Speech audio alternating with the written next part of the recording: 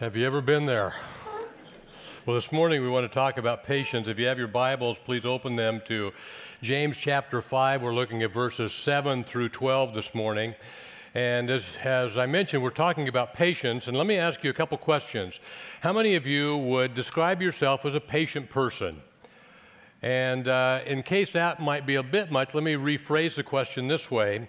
Would your spouse or someone who knows you well describe you as someone who is patient? Or let's go with the third option. How many of you would say in some situations patience isn't an issue, but in other situations I've got some work to do? Anybody here with that? We do, don't we? The Bible says a lot about patience. In Proverbs 14 it says, "A patient man has great understanding, but a quick-tempered man displays folly." Proverbs 15 says, "A hot-tempered man stirs up dissension, but a patient man calms a quarrel." In Romans, Paul says, "Be joyful in hope, be patient in affliction." Corinthians 13 says, "Love is what? It's patient." And in Galatians 5, it says, "But the fruit of the Spirit is love, joy, peace, patience, kindness, goodness." And finally, another passage says, "Be completely humble and gentle. Be patient, bearing with one another, making allowances for each other's struggles and problems." Hudson Taylor would tell those who wanted to be missionaries that there were 3 indispensable requirements if you wanted to be a missionary in a foreign field. And he said, this is the character traits that you need. He said, you need patience, patience, and more patience. And I would add to that I think Hudson Taylor is right, and I would also say that if you want a growing and fulfilling marriage, if you want to be a cooperative team member wherever you work, or if there are areas of your life that involve people or change, you are going to need at times some patience. This morning, James 5, let's begin reading in verse 7. "Be patient, therefore, brothers, until the coming of the Lord. See how the farmer waits for the precious fruit of the earth. Be patient about it until it receives the early and late rains. You also be patient, establish your hearts, for the coming of the Lord is at hand. Do not grumble against one another, brothers, so that you may not be judged. Behold, the judge is standing at the door. As an example of suffering and patience, brothers, take the prophets who spoke in the name of the Lord. Behold, we consider those blessed who have remained steadfast. You have heard of the steadfastness of Job. You have seen the purpose of the Lord, how the Lord is compassionate and merciful. But above all, my brothers, do not swear, either by heaven or by earth, or any other oath, but let your yes be yes and your no be no, so that you may not fall under condemnation." Now we know that James is writing to people who are suffering. They have left their homes, they have left their countries, they are not living the life that they thought they would live. And you know, all of us have something of that in our lives. We have an idea, a picture of how life is going to play out, and very seldom does that happen perfectly. And because of their situation, because of our situation, the reality is that we are in a place where patience is something where we often need to grow in. And just as James is telling these Jewish Christians to be patient, and that their patience is an outgrowth of their relationship with Christ, and that's an important point, friends, patience doesn't just happen. Patience is developed as you and I grow in our relationship with God. Because of our commitment and relationship to Jesus, we are to be known as people who are patient, people who are growing in that area of our life. In other words, we're not going backward. We're saying, God, as I trust you, would you help me to grow in patience? See, we can be successfully patient if we trust. We're going to get into more about that a little bit later. To start off with, I am to be patient when, on your outline. In the first part of verse 7, James makes a general statement, and the statement he makes is, "Be patient, therefore, brothers, until the coming of the Lord." This is kind of a general statement leading into the whole passage we're looking at this morning. And here James is saying that we are going to need patience for one thing or another until Jesus returns. In other words, until God makes perfect, until he totally transforms our own thoughts and our own emotions, until our culture is transformed from a place of insecurity to an environment of peace and security, we will be tempted, we will experience people, we will experience circumstances that will challenge our ability to stay calm and carry on. Our patience will be tested, and let me suggest this, that we will not always pass the test. There are times when we are going to be at a difficult place. We are going to be tired. We're going to be worn out. We're going to be stressed. And in those situations, we are going to have to say, we're going to see how our patience has been developed in our lives. Last Tuesday evening, I came home from our trustee meeting, and Joy asked me to help her with something. And to put it plainly, I wasn't in top form, and I was short and snippy as we taped the box back together. Well, we finished the box, and shortly after that, I went to bed, and as I was laying there, I'm praying, and I'm kind of going over my day, doing a bit of a spiritual review. I'm saying, God, use me, change me. And then I heard the Holy Spirit tell me, says, before you go to sleep, get up and apologize to Joy. Well, that was not something I was expecting or necessarily wanting to hear. So I did my best to figure out a way to convince myself that activity was not necessary. And then after a minute or so of trying to do that and not coming up with something that worked, I realized that this was an obedience issue, not something I could rationalize away. And so I went into the next room and I apologized for being impatient, snippy, and short with her. And then she said to me, well, why did you do it? And I said this. I said, I did it because I've been stained by the sin of past generations and was unable to overcome my historical tendency of being a jerk. Well, I didn't really say that. I simply said I was wrong and I messed up and I'm sorry. And she looked at me and said, you're forgiven, and we were once again good. But see, impatience is not something that we're always tested on when we're in top shape, when we're not in a place where we can resist easily. And we can count on a couple things, on our patience being tested, and when we blow it, for God to call us to go and resolve and make right what we might have messed up. Number one on your outline, I am to be patient when my circumstances are uncontrollable. Verse 7 says, be patient, therefore, brothers, until the coming of the Lord. See how the farmer waits for the precious fruit of the earth, being patient about it until it receives the early and late rains. Here he is saying that if you are a farmer, you will do better if you are able to be patient in waiting for the rain that's needed so the crops will grow and mature. And I've been in conversation with many of our farmers here, and we got the early rains. We're still waiting for the late rains, for the rest of the crops to mature. And the question we have, based on what James is saying, is how much control do any of us have on the weather? The weather is predictable, and it's not up to us. Last year, hardly any rain. This year, we got the early rains. We're still waiting for the late rains. And what James is saying, he's using the life situation of a one who farms to say that we are going to have situations, you and I, whether we are farmers or whatever we do, we are going to have situations in our life, situations that we cannot control, and when we do, we need to pray and ask and hope that we are going to know God well enough, that our trust in Him, our stability in Him, our security in Him, our belief that our God is good will help us to be patient in the midst of those situations that we would like to change so we could naturally feel better. When it gets to these uncomfortable situations, uncontrollable situations that really affect our lives, we have two options. We can say, God, use this as an opportunity to grow my faith, to enhance my trust, to deepen my ability to know that you have this situation, or we can worry and be distraught and allow that churning to start happening in our life. God is telling us in those situations that are uncontrollable, be patient, trust God, and surrender the situation to Him, knowing that He is trustworthy and He cares for you. Number two, the second time you and I are to be patient is when my suffering is unpredictable. Verse 10 tells us to look at the prophets, and James says, as an example of suffering and patience, brothers, take the prophets who spoke in the name of the Lord. Now, what was the role of a prophet? A prophet was to represent the will of God to the people of God. God would speak to the prophet, and the prophet would then be responsible to communicate whatever it is God wanted to say to the people. And more often than not, friends, the message he was saying to the people was not one they wanted to hear. They were usually disobedient, they were forgetting God, and God, through the prophet, was calling them back to humble themselves, to confess their sin, and come back and live in a life of obedience. Well, when the prophet spoke words that the people didn't want to hear, the results were at times not good for the prophet. In Jeremiah 38:6, we read that Jeremiah was thrown into a cistern. So after Jeremiah spoke the words of truth to the people, it says, so they took Jeremiah and they cast him into a cistern of Machil.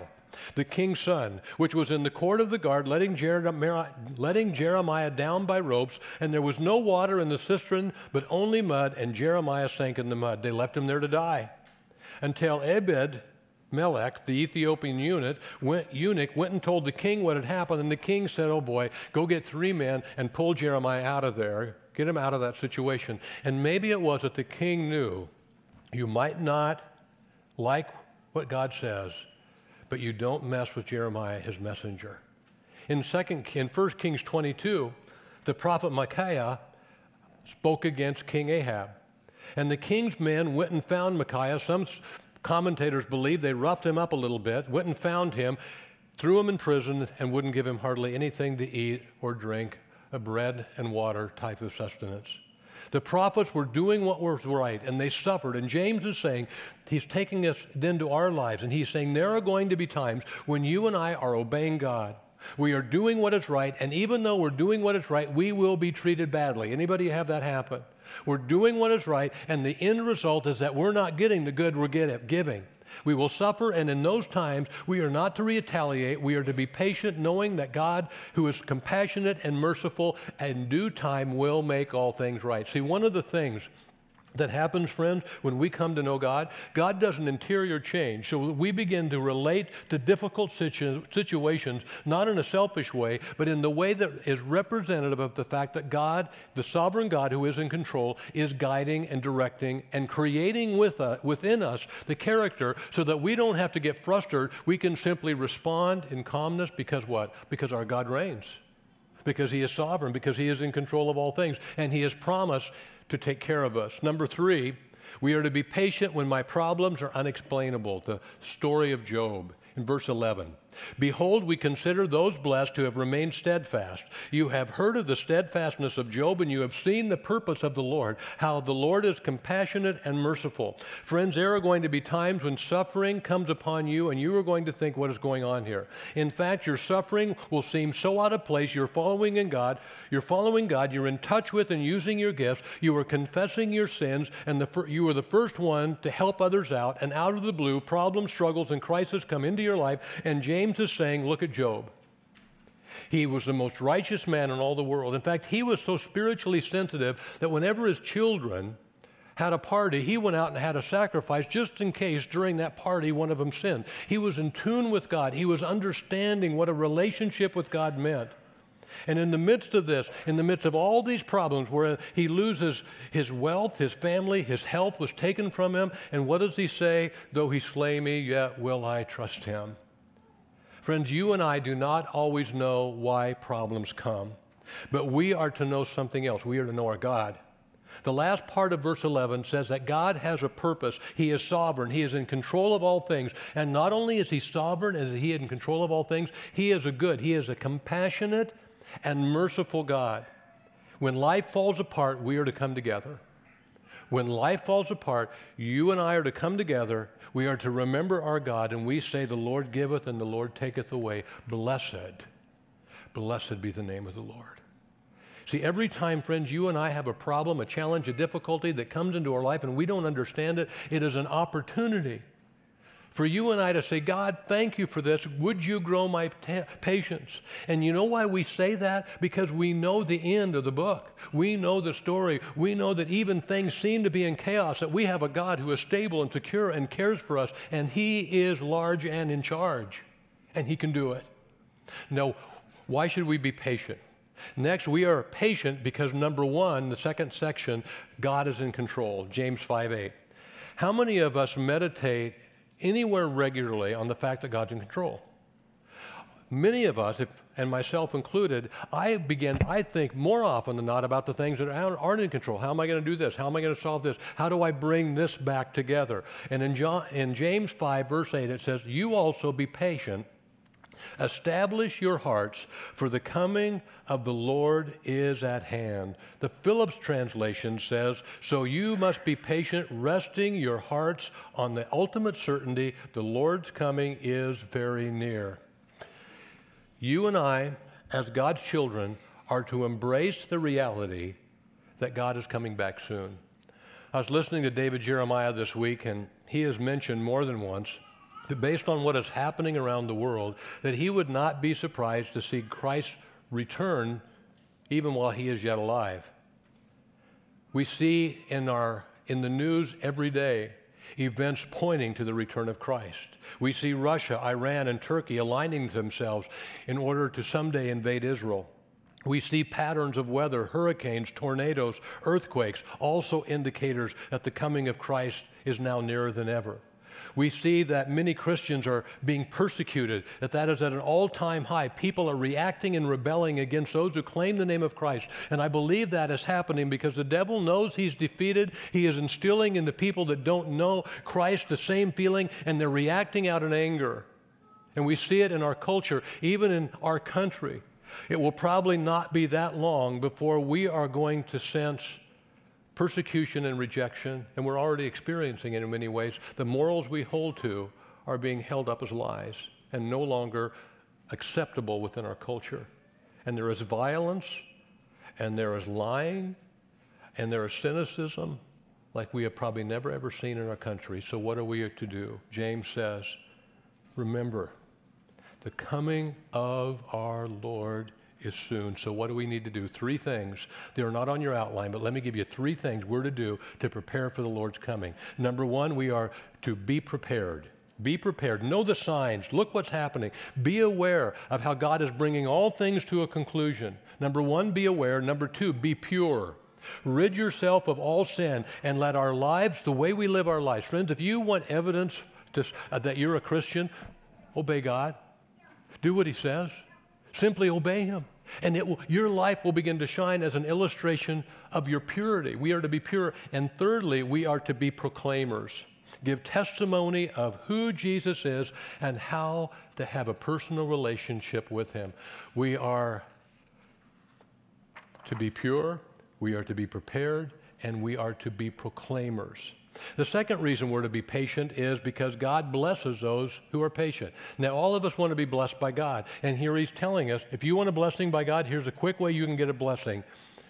Be patient. Verse 11, the first part says, behold, we consider those blessed who remain steadfast. Steadfast/patient. To be blessed means being recognized that God's hand is upon us. The patient, the steadfast are considered blessings. The patient, the steadfast are considered blessed because of what others see when they see in our lives how we handle difficulties. Oswald Chambers, a couple weeks ago in his devotional, My Utmost for His Highest, made this statement. He says that the Christian is the one who is to be stable when all the world is falling apart. We are the ones that people are to be able to go to when everything else is in chaos. Why? Because we know our God. There is peace, there is security, there is hope, there is blessing on the lives of those who know God and who are patient. Now, what does it mean to be blessed? James says that when we stand firm, when those around us are falling apart, that our experience will be one of blessing. It seems to me that James is referring to what an individual experiences. When you and I experience opposition, when we experience suffering, and we are able to be calm and firm in the midst of this problem, it's like the acceptance of suffering that comes with, it's like we accept that suffering and problems come with being a disciple, and we've been prepared for it. Now, to rephrase this, to put it in a smaller package, again, is simply this. When we know our God, when we are growing in our relationship with God, the natural outgrowth of that relationship, of our knowing and growing in God, is that we have an inner peace and security that stabilizes us, that firms us, that allows us to have peace in situations where before we knew God, we ended up being flustered. To be blessed also means to be accepted. During the 19th century, nearly 500 British charitable organizations were formed. There was a huge need. And at least 3/4 of these organizations, charitable organizations, were evangelistic in their approach. William Wilberforce devoted his entire career to the abolition of slavery. Others took up the cause of debtors' prison, where people were thrown in prison because they couldn't pay the money, and of course it just got worse, and over 14,000 people were released from prison based on the work people did to show how unjust that was. Other people led crusades dealing with improper housing an education system that was only helping a few, child labor, public immorality, and drunkenness. And during this time, William Booth used to stroll through the slums of London, the east side of London. And he noticed that every fifth building was a pub where men would loiter all day, drinking away their family's livelihood. Appalled at what he saw, William Booth opened the Christian Mission in 1865. And his goal of opening this mission was to serve those on London's east side, the slum area, to serve the down and outers, the people that other Christians were ignoring. And when traditional churches and denominations frowned upon Booth's ministry, did he give up? Did he get discouraged? No, he opened a church called the Salvation Army. And he said that he began attracting people, and people came to know Jesus, and he called these individuals trophies of grace. People who desperately needed Christ. Christ filled their life. They changed their lives. He changed their lives, and they became an example of what God's grace can do in the life of someone who is humble and wants to receive from God and realizes that they can't fix themselves. And when I read that story, I wonder who was more blessed. Were the people more blessed who was able to encounter Jesus and have their lives change, a new vision, a new hope? You bet they were blessed. But you know who else was blessed? William Booth and all those that worked with him were blessed as they saw God bless their efforts and change lives. See, being blessed takes many forms, my friend. God knows how to bless you. He knows how to bless me. In the Bible, we see a book filled with God's many expressions of blessing. The woman caught in adultery, who was not only spared death but found new life. Zacchaeus, who found blessing by giving away much of what he had gained illegally. Or maybe it was the blind Bartimaeus, who called out to Jesus while others told him to shut up, and he found not only sight but a new vision of what his life can be. Friends, this is it. God knows you and he knows me so well that he knows how we need to be blessed. He knows what you need, what blessing you need in your life. And when we are patient, when we say, God, I'm here for you, what God does is he forms blessings, especially for you, especially for me, to let us know that he notices us, that he cares. Number 3, we are to be patient because God is compassionate and merciful. The last part of verse 11. You have heard of the steadfastness of Job, and you have seen the purpose of the Lord, how the Lord is compassionate and merciful. Now, James uses the last part of verse 11 to explain, at least in part, who God is. And he says God is compassionate and he is merciful. Mercy and compassion mean that God has time for us. Have you ever thought of it that way? God being merciful and God being compassionate means that he has time for you and he has time for me. We are not a burden. We are not an inconvenience to God. Let me illustrate. A few years ago, Princeton University did an experiment that was inspired by a Bible story. And in their study, they used a group of seminary students, and these seminarians were interviewed and asked why they wanted to go into lifetime ministry. And there were a variety of reasons given, but basically the reasons boiled down to the fact that they wanted to help others, they wanted to care for people, they wanted their help to be practical.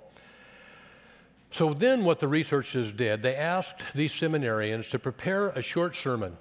And half of them were to prepare a sermon on the story of the Good Samaritan. You know the story. There's a man beat up.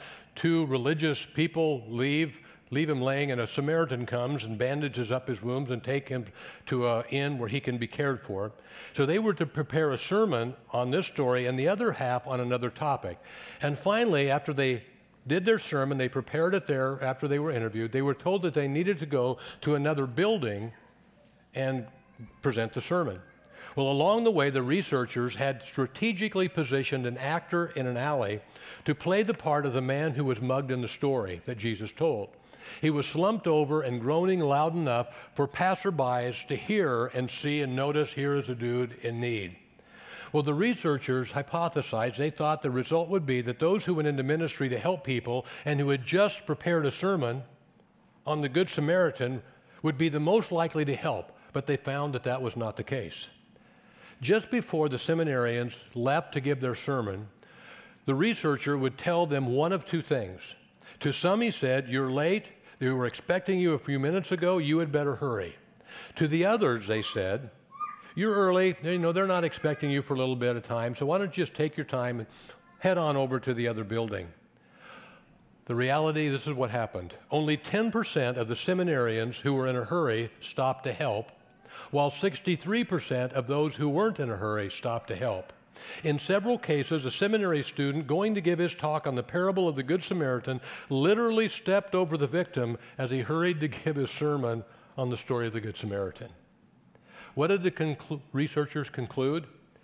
They stated it didn't matter whether or not someone wanted to help people or whether someone had just read and prepared a sermon on the parable of the Good Samaritan.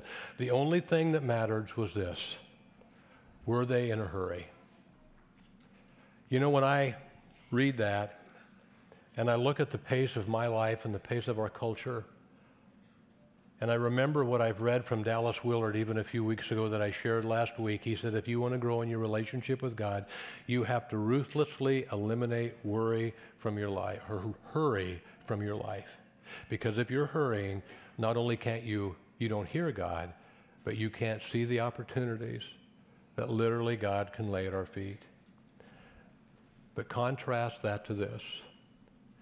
Our Jesus is compassionate and he is filled with mercy. He is not in a hurry. He has never been in a hurry. He has always been about his Father's business, and he has time for you. He has time for you, and he has time for me. Next on your sermon outline, what can I do to be patient? To be patient, number one, I will wait expectantly. Psalm 130, verse 5 from the Living Bible says, that is why I wait expectantly, trusting God to help, for he has promised.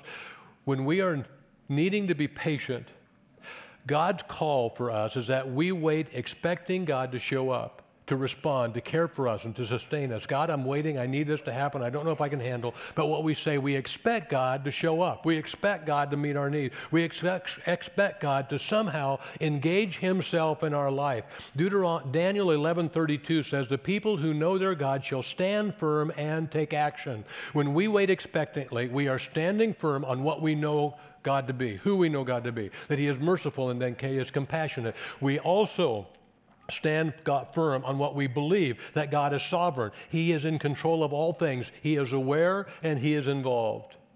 And then we take action, affirming what God has called us to do, expecting him to intervene, intersect, or interrupt whatever is happening in our life. We look for God. We have our eyes open. God, where are you going to show up? What are you going to do? Are you going to give me more strength? How are you going to handle this situation? Number two, to be patient, I will wait without grumbling. Now, isn't that fun that James put that in there?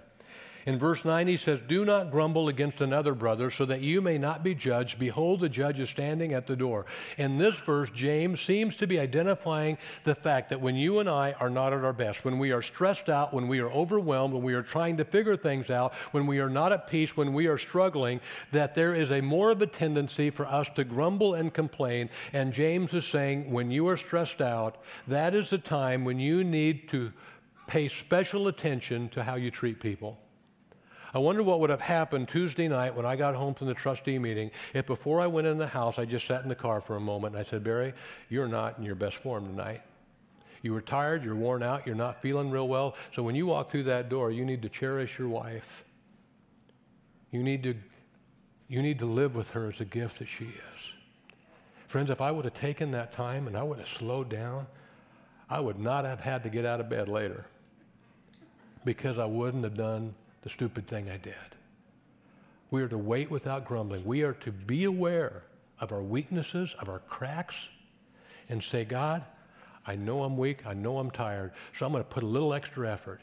I'm going to put a little extra consciousness. I'm going to ask God for a little more of your grace to be the person you want me to be so that I might not dishonor you because why? The judge is at the door. And when the judge comes to the door, I want to receive a condemnation, not have him identify an attitude or behavior in my life that I need to change because I'm being disobedient. We are to watch and to treat people well and to be aware that our God is able to give us what we need. Number three, I will be patient. To be patient, I will wait confidently. Verse 11 says, and you have seen the purpose of the Lord. Do you know, friends, that the Bible says that nothing can stand in the way of the purpose of God? Proverbs 19:21 says, many are the plans in the minds of a man. Friends, we see that in our culture so much right now. We see this group having a plan. We see another group having a plan, and we think we know our plan. And the bottom line says, many are the plans in the mind of a man, but it is the purpose of the Lord that will prevail. And friends, you can put your stock on that statement. God will not be thwarted. His will be done. And the issue is, how will we stand? How will we respond in the situations where we have to claim this promise and believe this truth?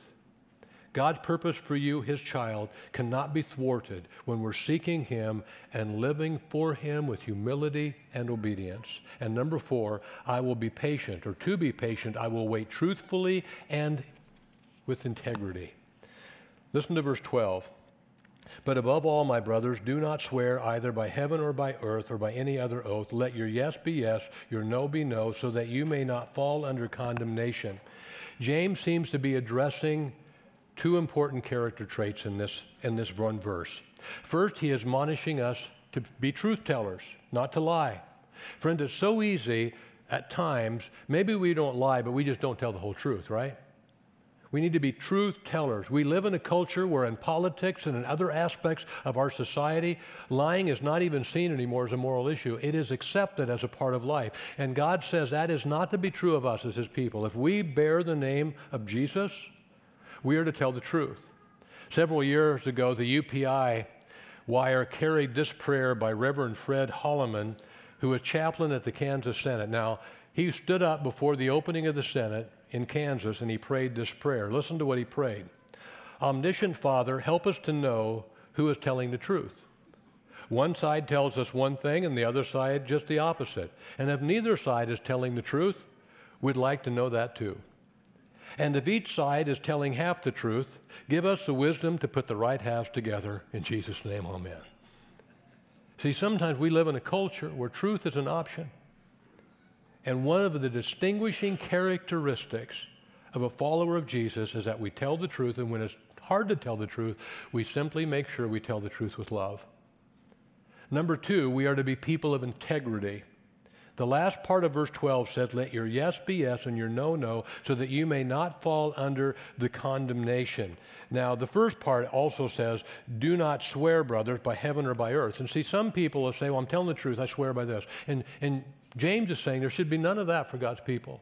In other words, our integrity should be so obvious that when we say yes, people know we mean yes. When we say no, we don't need any further explanation. We don't have to say anything more, maybe a handshake to reaffirm, but we are to be people that people can count on, individuals, men and women of integrity, where we not only tell the truth, but we keep our word. Tell the truth and live with truth. Men and women who follow the will of God as they obey the word of God. It was a typical night in a quiet neighborhood in Washington, D.C. A pedestrian was walking down the sidewalk when suddenly he was attacked by a young man who beat him and wanted to take his wallet. And this robbery, unfortunately, was typical of this area in Washington. But then something untypical happened. A boy riding his bike began pedaling up and down the street yelling, "Robbery, robbery."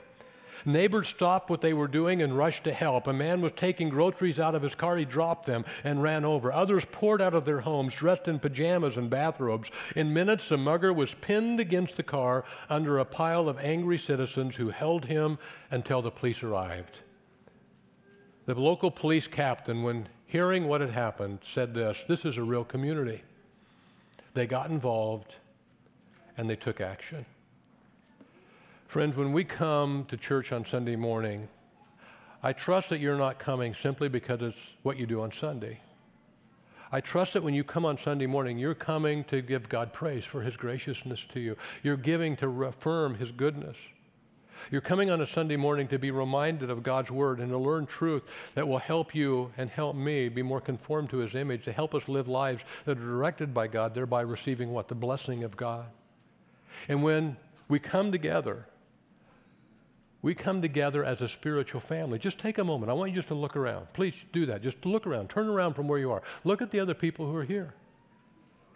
See, we are not to be people who just come in on Sunday morning and then leave. God has called us to be formed and shaped into a family. We are to be the church, a unique body of believers, men and women who are committed to Jesus as Savior and to living our life in a way that honors Him. And we are to care for each other. We are to support each other. We are to be active with each other. I was so encouraged this week. We had one of our senior members, a family, a husband and wife, who had a mover back out on them. And they called me and said, hey, our family got some health issues in our family, and we have our mover backed out. Could the men of the church help?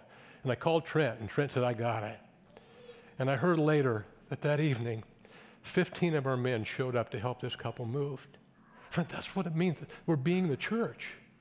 We're being a family. We're being people that care for each other and willing to get out of our way. So that care is not simply we claim, but it's evidenced by how we live our lives. We are to be people who are involved and take action. Not to watch what happens, not to wonder what happened. We are to be patient. We are to refuse to grumble. And we are to act as a people we were saved to become. As Daniel said in chapter 11, verse 32, the people who know their God will stand firm. No matter what the struggle, no matter what the problem, we will stand firm. And we will take the action God leads us to take. We will be His people. We will be His family. We will be His church. And the world will notice. And they will say, look how they love each other. And we will be a drawing force for people who are hungry to hear the redeeming words of Jesus.